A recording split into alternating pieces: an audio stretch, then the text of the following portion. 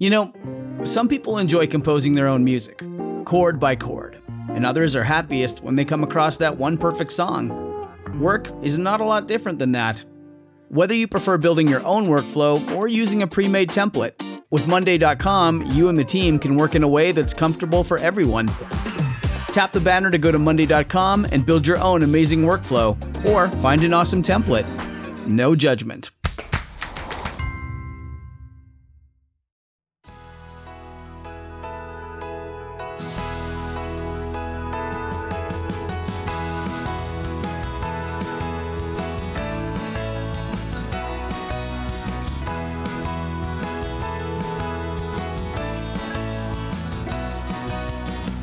Welcome, everyone, to episode 85 of the Way of Improvement Leads Home podcast.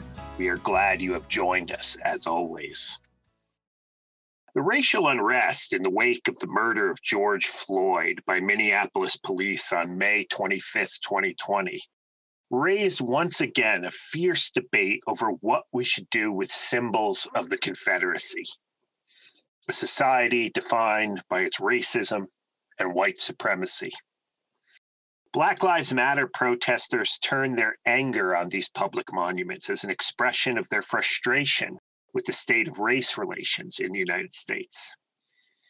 Confederate monuments in Birmingham and Montgomery, Alabama, Washington, D.C., Lothian, Frederick, and Silver Spring, Maryland, Seattle, Washington, Greensboro and Clinton, North Carolina, Pensacola, Florida, and Portsmouth, Roanoke, and Richmond, Virginia, to name a few, were either damaged or toppled by protesters. Hundreds of monuments were removed by local and state officials, sometimes in the middle of the night, and relocated to cemeteries, museums, historical sites, or storage facilities. Richmond moved most of the Confederate monuments from its famous Monument Avenue. The 60-foot-high Robert E. Lee Monument, which was covered with graffiti during the Black Lives Matter protests, still remains until the city decides what to do with it. In Alabama and North Carolina, the removal of these statues, even if done by government officials, is a violation of state laws. In Montgomery, 4 people faced felony charges after they removed a statue of Robert E. Lee from Robert E. Lee High School. In Birmingham, Mayor Randall Woodfin said that the $25,000 fine for violating the Alabama Memorial Preservation Act was more affordable than the cost of continued unrest in the city. Non-Confederate monuments were also removed or damaged, including those erected to commemorate Spanish missionaries and conquistadors involved in the killing of Native Americans. Christopher Columbus monuments raised by Italian-American heritage groups were toppled or removed. Even statues of George Washington, Abraham Lincoln, Teddy Roosevelt, Ulysses S. Grant, Francis Scott Key, George Whitefield, Frederick Douglass, Mahatma Gandhi, and Thomas Jefferson were decapitated, toppled, or taken down by local authorities. So what should we make of all of this? Our guest today is Karen L. Cox, a public historian whose work focuses on the ways the South remembers its past. Her most recent book, No Common Ground: Confederate Monuments and the Ongoing Fight for Racial Justice, is necessary reading for anyone who wants to think historically about our ongoing debate surrounding Confederate monuments. Cox depicts what these statues meant to those who erected them and how a movement arose to force a reckoning with this past. Get ready for a fascinating and timely conversation. Karen Cox will be with us shortly, but first, let's take care of some business.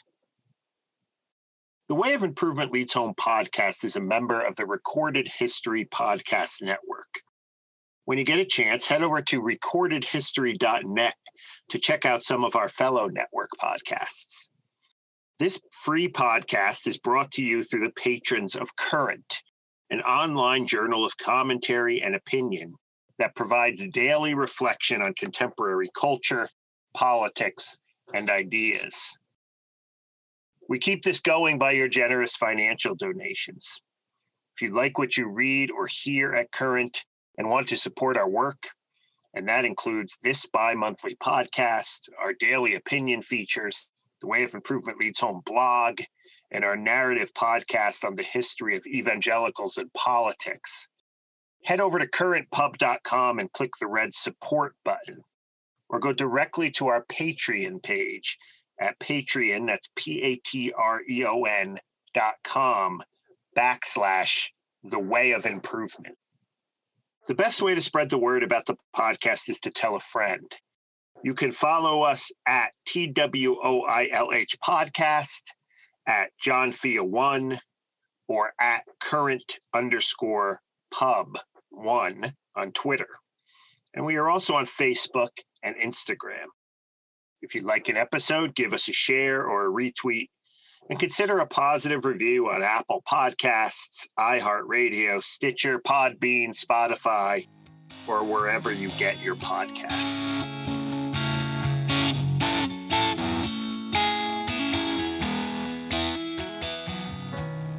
Karen L. Cox is professor of history at the University of North Carolina at Charlotte.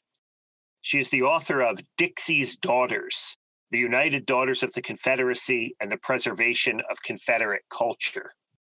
That book won the Julia Cherry Spruill Prize from the Southern Association for Women Historians for the best book in Southern women's history. Her other edited or authored books include Dreaming of Dixie, How the South Was Created in American Popular Culture, and Goat Castle, a true story of murder, race, and the Gothic South. Her writing has appeared at the New York Times, the Washington Post, and the Atlantic, among other places.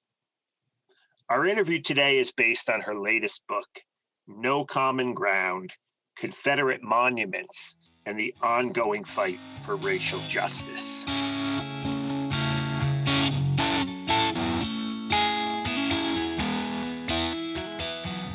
Our guest today on the podcast is Karen L. Cox. She is the author of No Common Ground: Confederate Monuments and the Ongoing Fight for Racial Justice. Karen, welcome to the podcast. Thanks for coming on. Oh, I'm happy to join you today. So let's start with just some data, right? You talk a little bit about this in the book. How many Confederate monuments are still standing after the events of the summer of 2020? So, the figures seem to really do vary in the media. And so it was important to me that I speak with the one source that we know we can pretty much count on, which is the figures from the Southern Poverty Law Center. And I've seen some, data maps and, that people have done some data analysis, and anywhere from 771 to 830. So I just pick a number 800, to keep it simple for people.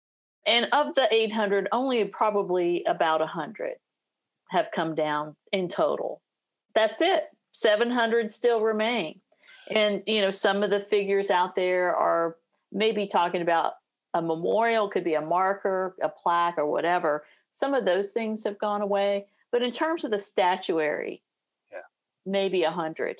So prior to, say, we'll just pick the murder of George Floyd, there were roughly 800, and now there's about 700. Well, I think that of the 800, there were a few taken down after the Charleston massacre. Okay. Couple dozen after Charlottesville. And then the bulk is probably of that since last summer. So that kind of goes against, I think, popular perception, especially that those people maybe on the right have, right? That all these monuments are being torn down by these evil lefties who want to erase history, right?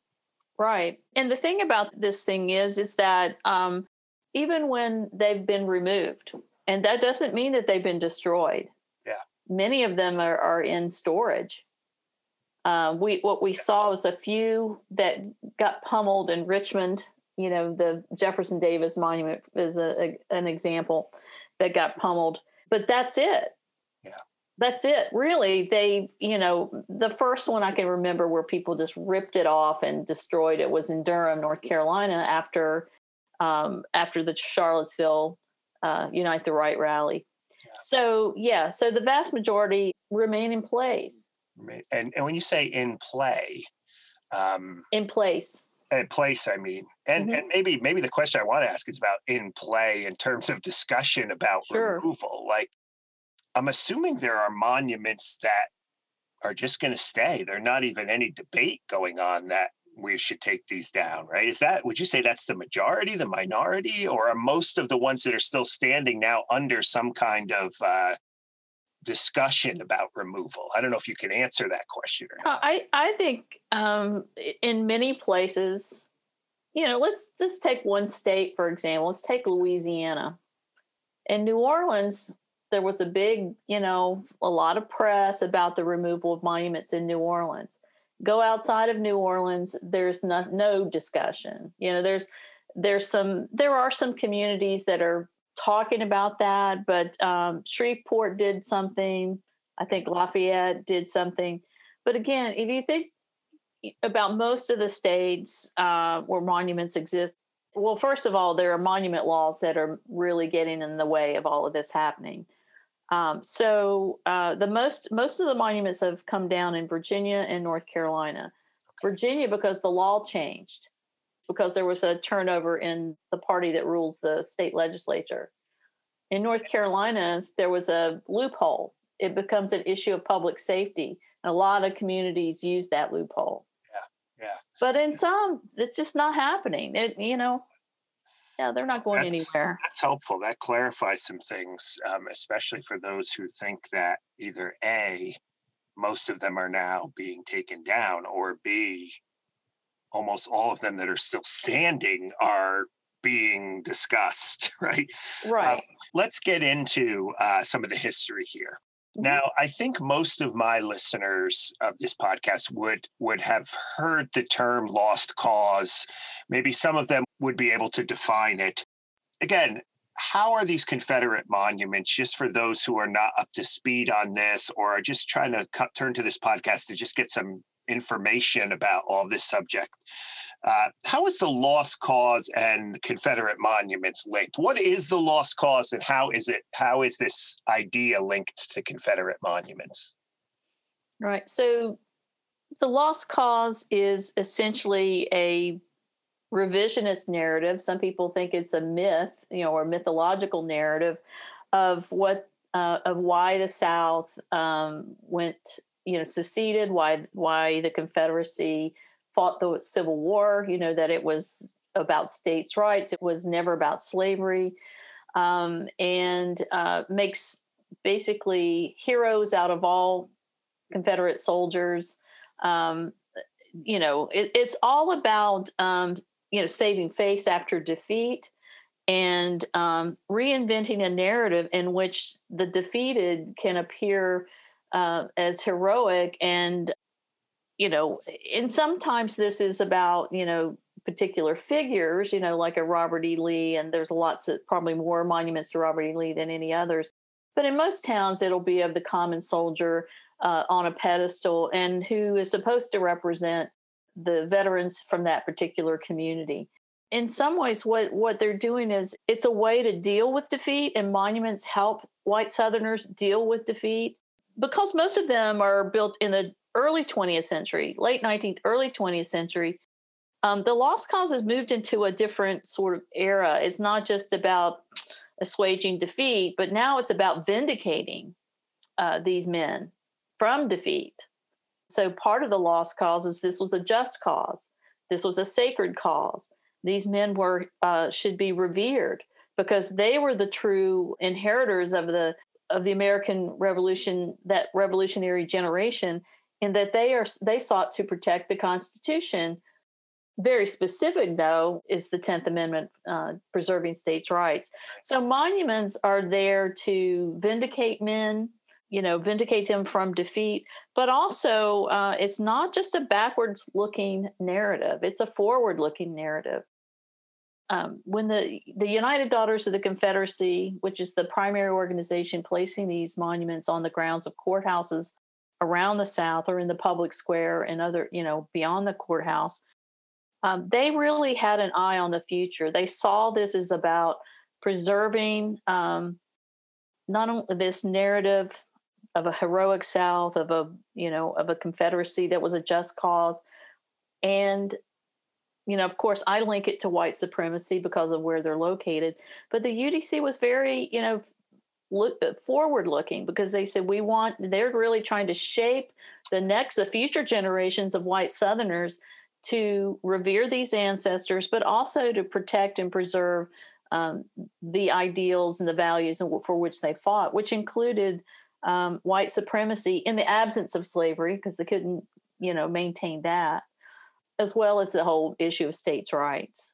So these monuments, when they were erected, and again, a lot of them erected in this period between, say, the end of the 19th century, 1890, I think you put it at, in World War I, they were erected to be kind of in your face, right, to the African American community or anyone else who might disagree with this kind of lost cause mentality. Is that fair to say?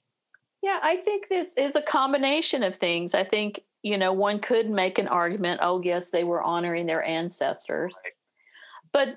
But the placement of them on the grounds of courthouse, at the place that is supposed to be democratic space, is signaling to the Black community, you're second class. Yeah. You're a second class citizen. And these values we still believe in and want to maintain.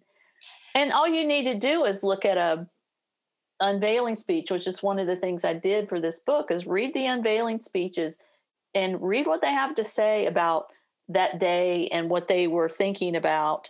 And the words Anglo-Saxon supremacy come up almost every single time. Yeah. So when you hear African Americans today, Black Americans today saying, I am offended every time I drive by that Lee monument, they are actually reflecting the original intent of what that monument should be doing in some cases, right? They're supposed to be feeling that way from the perspective of the white supremacists who put it up. Absolutely. Because, and it's meant to say you're not welcome here. Right. You're not welcome. And a friend of mine who's an African-American woman who I visited I went back up to Richmond in last November. I wanted to see the Lee Monument, that's been reinterpreted, let's say. And all its graffiti, right? Yeah. And one of the things she said to me is, she said, Black folks never felt comfortable in that space or these spaces. Yeah. And we didn't feel welcome. Right. We didn't feel welcome. And so so that's all along Monument Avenue that you didn't feel welcome. But also, I think for a lot of people in their communities, it's another thing. And if people have to think about these spaces, that this is where court cases are held, where many of whom would have been Black defendants in the era of Jim Crow. It's also places where people were lynched on the courthouse grounds. It's also later on where people, civil rights marchers, are going to register to vote. You have to walk by these figures that signal to you, I want to come back to the civil rights movement and the way these monuments played out in that era. You, Karen, are a Southern historian of the South, I should say, a public historian, and a women's historian, right?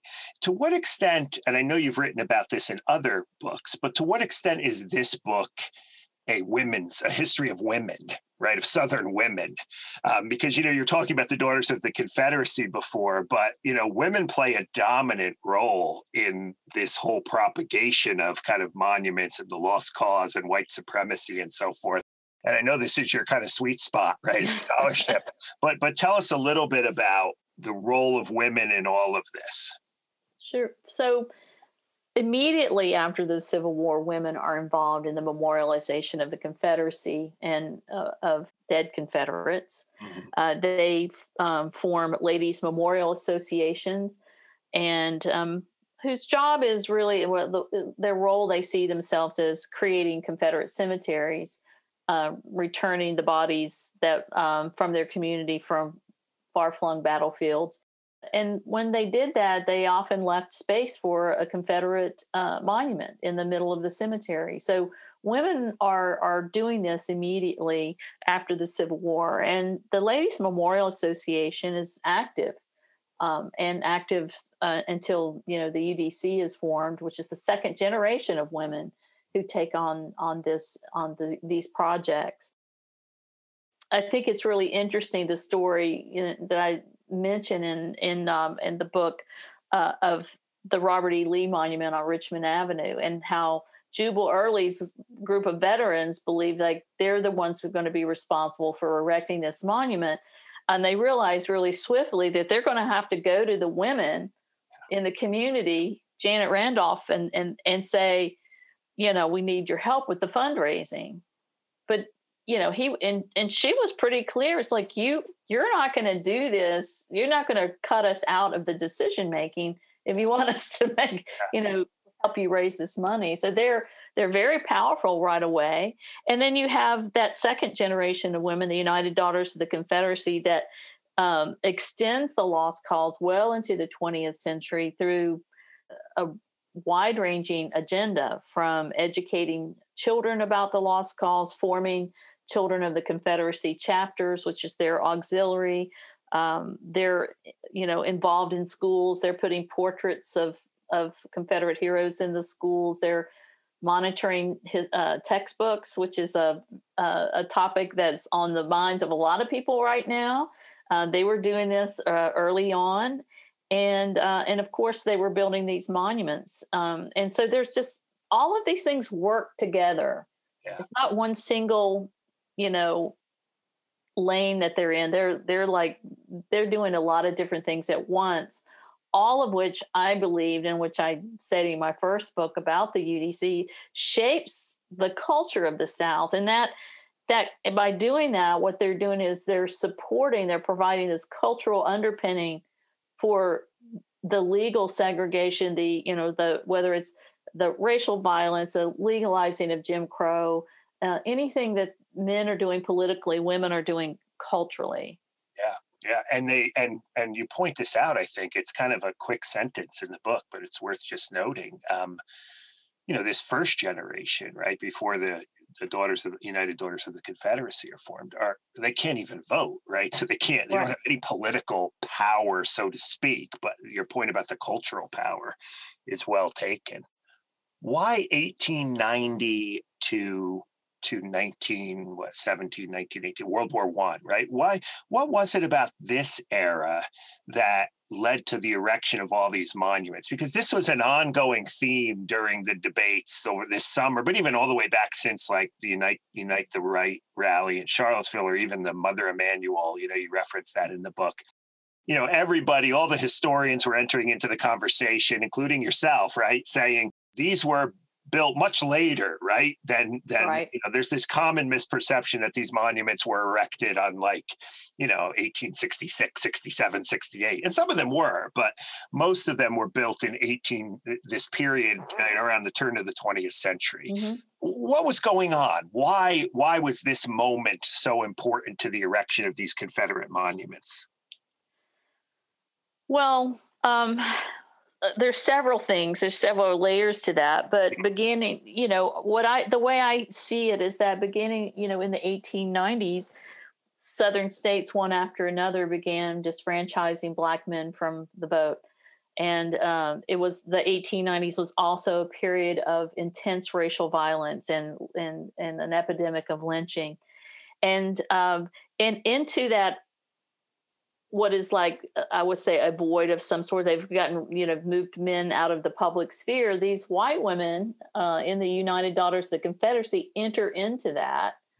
Mm-hmm. And if you watch the monument building, it it mirrors the growth of the United Daughters of the Confederacy.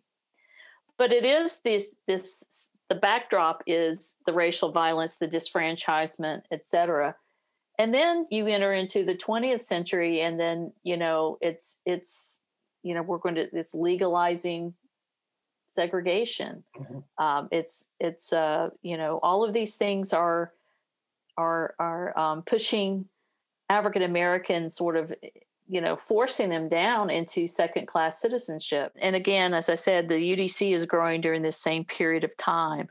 And so they essentially, because these women are married or related to men of power in the region, they have sort of carte blanche to do what they want.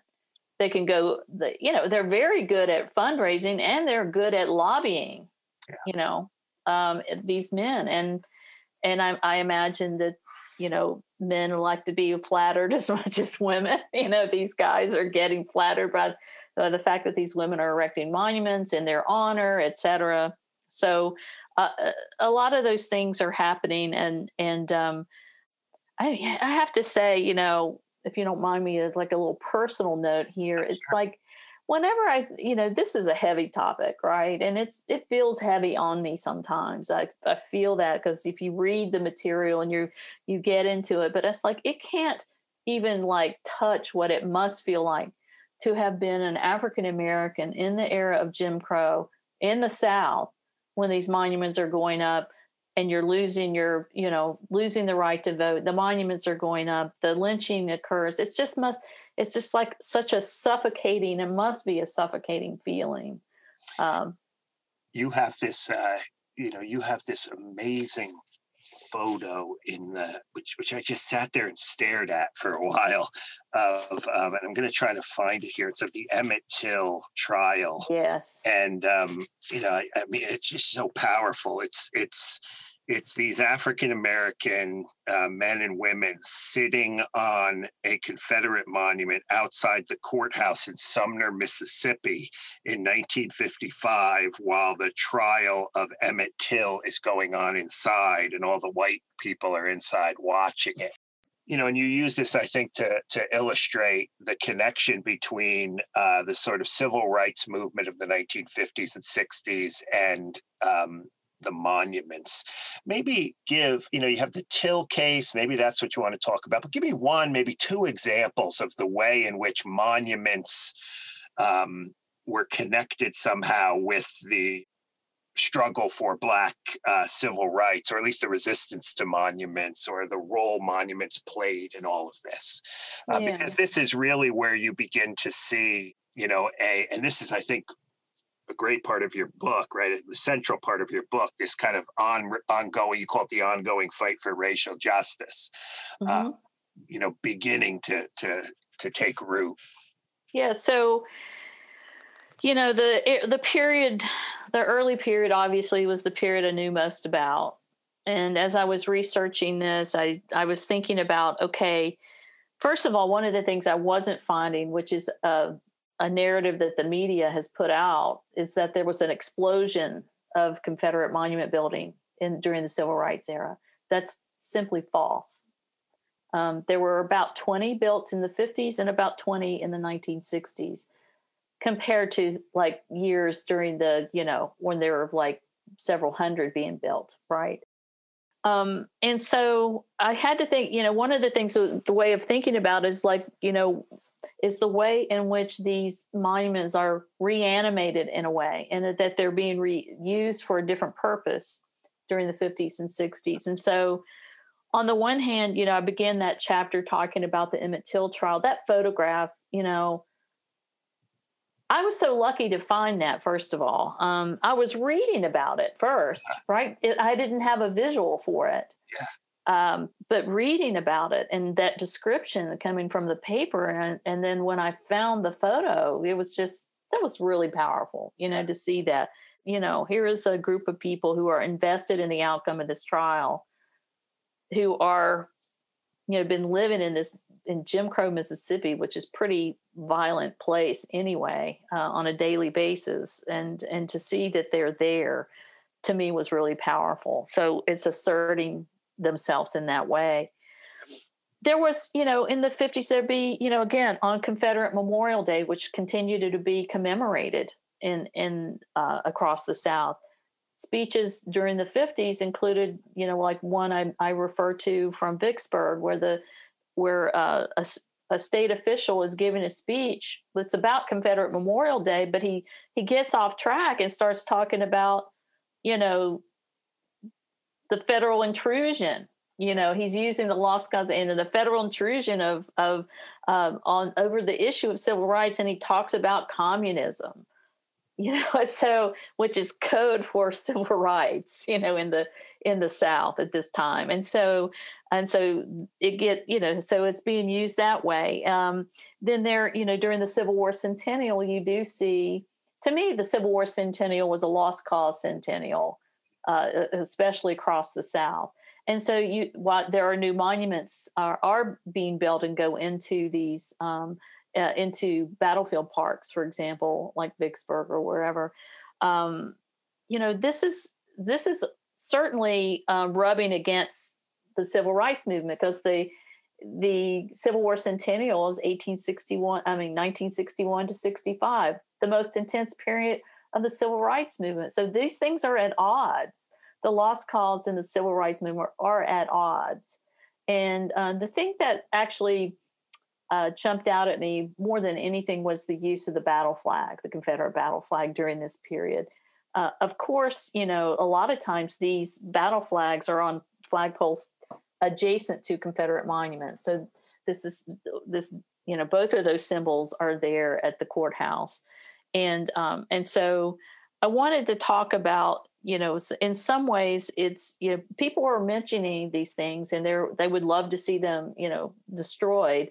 But civil rights activists, I think, are really, really are focused on the Civil Rights Act and the Voting Rights Act. Yeah. So during that period. And then, of course, I get into what happens post voting rights. Yeah. What again, let's fast forward even more. When does kind of the discussion of removing Confederate monuments? It happens before, Mother Emanuel or Charlottesville or obviously George Floyd and so forth. I mean, when does the conversation begin about, these monuments are morally problematic or, and they need to be taken down? Well, once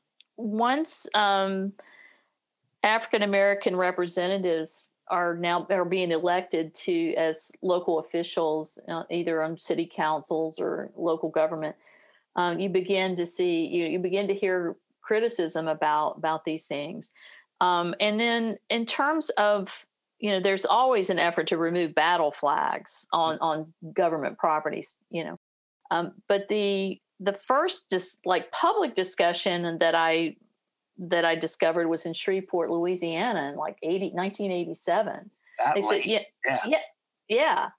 And said, well, and that was a big brouhaha, of course, and it plays out. And that's really interesting, the way that these letters to the editor play out. And you can really see what this is part of the reason there's no common ground in the title of the book, because there isn't. There's just, it's my way or no way, if you're a member of the Sons of Confederate Veterans. But if you're an African American, they begin to actually talk about how this makes them feel. So the first real removal is in Selma, Alabama, not in New Orleans, which I think is powerful. If you think about the civil rights legacy of Selma, Alabama, it was in 2000, and the city was that the Bedford Forest? Yes, Nathan Bedford Forest. Yeah, that they even wanted to put one up in that year is amazing already, right? But there was a nascent neo-Confederate movement in the 1990s that was just, led by the League of the South, that organization. There were others there, and then it's splintered in all kinds of ways in the last 25 years or so. But, there are discussions that are beginning, because when people start to talk about removing the Confederate battle flag, conservatives are on alert. Their antenna went up, they're like, they're coming for the monuments next, right? That was their way of thinking about it.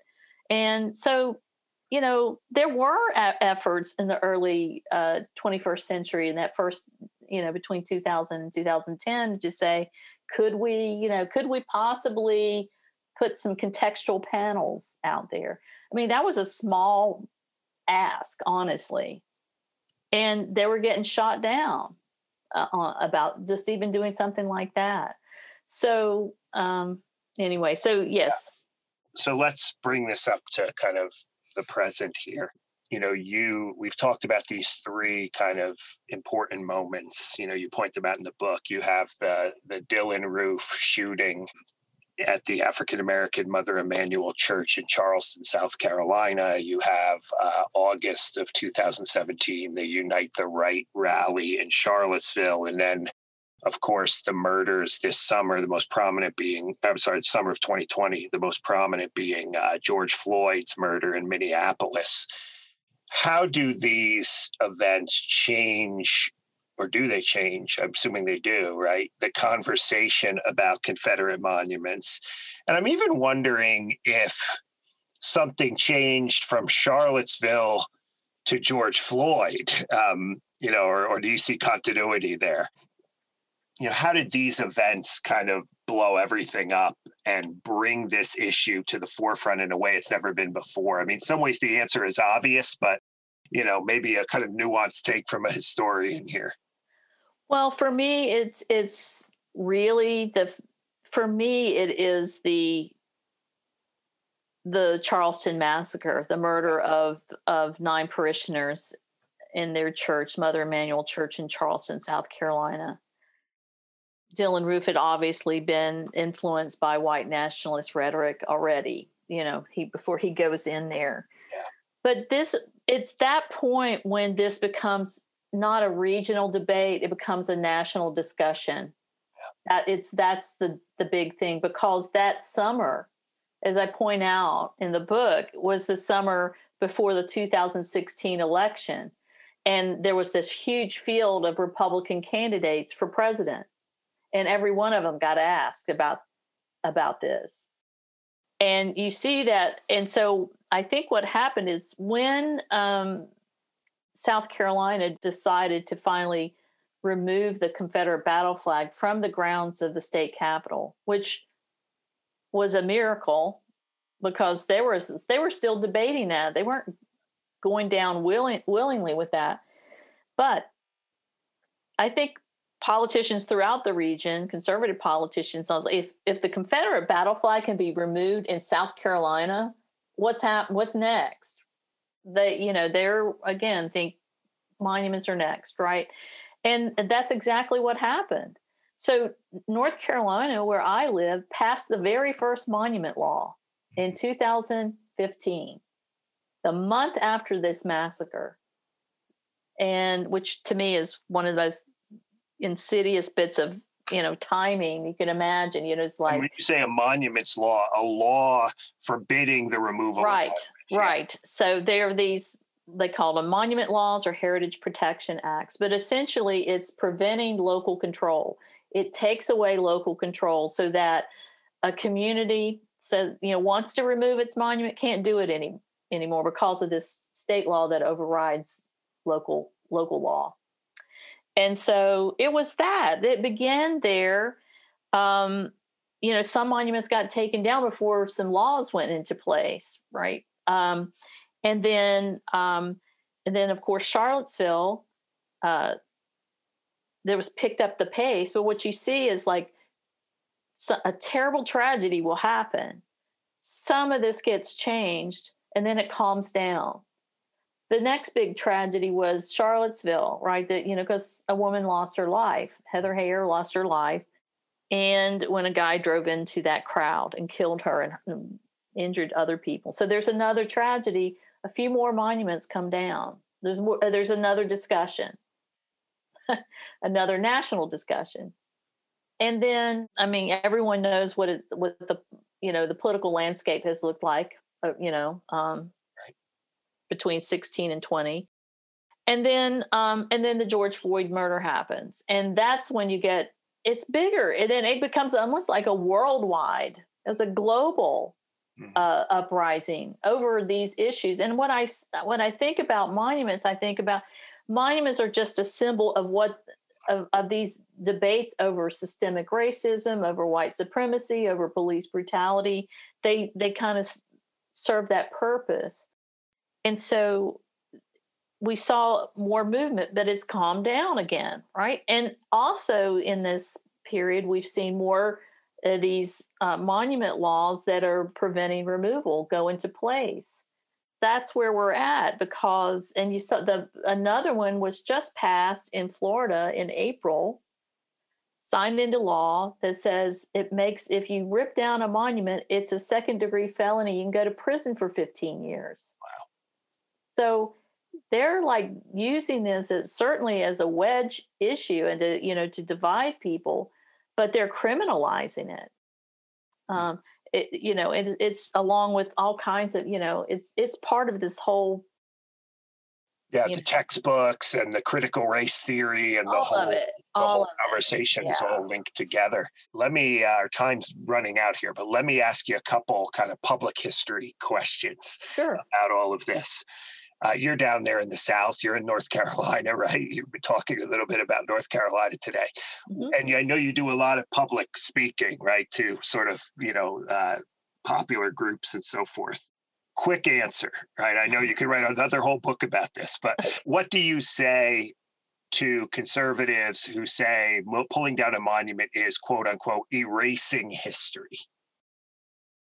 I had to learn, I have to develop a response for this, right? You have to have a good one because I figured you had one ready to go. That was the go-to, right? The thing is first of all, no monument ever taught a history lesson. The second thing is that history isn't being erased. What would be happening if a monument is removed is a divisive symbol has been moved out of the public square. Mm-hmm. And as a historian, I know, that you can go to the library, you can go to a state archives. We can always learn the history of these monuments through photographs, through the speeches that were given, through postcards that were made of them. This is what we do. We as historians, we dig into the archives and the primary sources or newspapers, and my book. Right. Let you read my book, and then you'll know the history of Confederate monument, and we'll know that the history has not been erased. Yeah. It's such a I think it was a weak argument. I think it was Annette Gordon Reed or someone like that who maybe even been a tweet she sent out where it said something like, "You want to talk about erasing history? Look at how little support and money is thrown into the study of the past, in schools and so forth. You want to, and you're worried about monuments, right?" Yeah, that's true. It's like support the study of history, but the way that they think they're supporting it now is to tie historians' hands behind their back and put tape over their mouth. I wanted to ask you one more question about something you say in the book. I think it's in your introduction, you suggest that maybe you come back to it again towards the end. You argue that Confederate monuments, whether or not to remove them or not, is a local problem, right? Let's just say you're kind of, hired as a consultant by a local community about what to do with their Confederate monument. How does a community go about thinking about the Confederate monument and whether or not they should remove it or how they should deal with it? Right. So I think that, because I've been a consultant locally here with the city of Charlotte, part of the problem is, being prevented to do things because of the law. The local community should be able to do it. And if they manage to get to a place where they can do something about it, then I think it's important that the community members, people be brought to the table to have a discussion about what to do in their community. How do you want the landscape of your town or your city to look? How do you represent yourself in the 21st century, not the early 20th century, when things were the way they were. So I think there's a variety of ways of doing that. One of the things that communities, are able to do now is apply for grants from the Mellon Foundation that, encourages communities to reimagine their landscape, whether it's a memorial landscape or whatever. I think artists are involved in these things. I really do believe that, there's a couple things that have to happen. If the monument is removed, that's a symbolic move. There must be some real serious discussion. I mean, some truth and reconciliation over the history of race in our country. And that's the thing that, we're getting a lot of pushback on these days, to be able to have that conversation and a reckoning with that history. And then think about, how are you going to go forward? I want to say, I don't want to end on a note of gloom and doom. I'd like to say this, that there are people out there who are open-minded, who want to be informed. I have been speaking to people of faith, churches, the North Carolina Council of Churches. I spoke to a big group. I've talked to a local Presbyterian church here in Charlotte. I've talked to interracial group that in Louisville, Kentucky. The last talk I gave before the pandemic was in Morganton, North Carolina, and the people who came, the way they learned about it was through their churches. Yeah. So I do think that while I know that there are, on one hand, people are like, don't touch any of these symbols. On the other hand, somebody says, tear them all down. I think there is this is where I hope the book can be helpful, is reach the people who still want to make an educated, informed opinion about the monuments, and then to think creatively about what do things look like going forward. Yeah, that's a great way to end it. Thanks, Karen. We have been talking with Karen Cox. She's the author of No Common Ground, Confederate Monuments, and the Ongoing Fight for Racial Justice. Just came out in April of 2021 with the University of North Carolina Press. Karen, thanks a lot. This has been a very informative and really helpful conversation. Thank you so much, and I appreciate the questions. Great.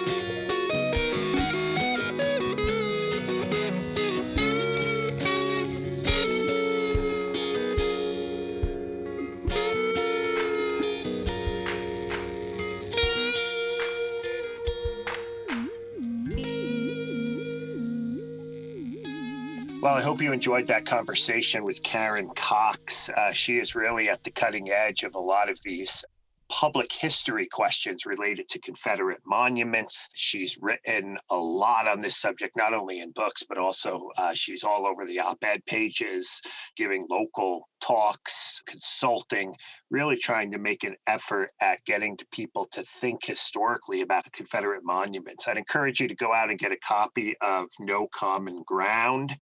Very accessible, very well written, nice little, it's not too long, nice little primer on the subject of Confederate monuments. If you're going to sort of start someplace, or maybe even read one thing on Confederate monuments, this might be the place to go. If you're a teacher, especially if you're a professor, this works really, really well. I think this will work, I should say, really, really well in the classroom. A very, very helpful guide to much of these current debates going on right now about Confederate monuments in the United States and race in the United States. We hope you enjoyed this episode. We will now be coming back every other week with a new episode of the Way of Improvement Leads Home podcast. We appreciate your support. We appreciate your support not only of this podcast, but all we are doing at currentpub.com. So please get over there, check us out. We'd love to have your financial support as we move forward. But until we talk again, may your way of improvement always lead home.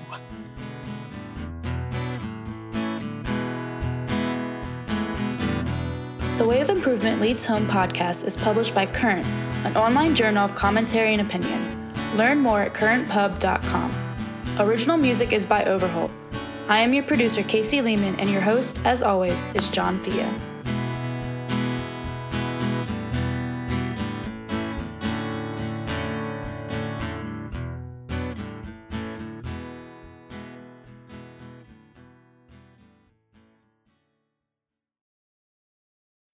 When you need mealtime inspiration, it's worth shopping Kroger, where you'll find over 30,000 mouth-watering choices that excite your inner foodie. And no matter what tasty choice you make, you'll enjoy our everyday low prices, plus extra ways to save, like digital coupons worth over $600 each week. You can also save up to $1 off per gallon at the pump with fuel points. More savings and more inspiring flavors make shopping Kroger worth it every time. Kroger, fresh for everyone. Fuel restrictions apply.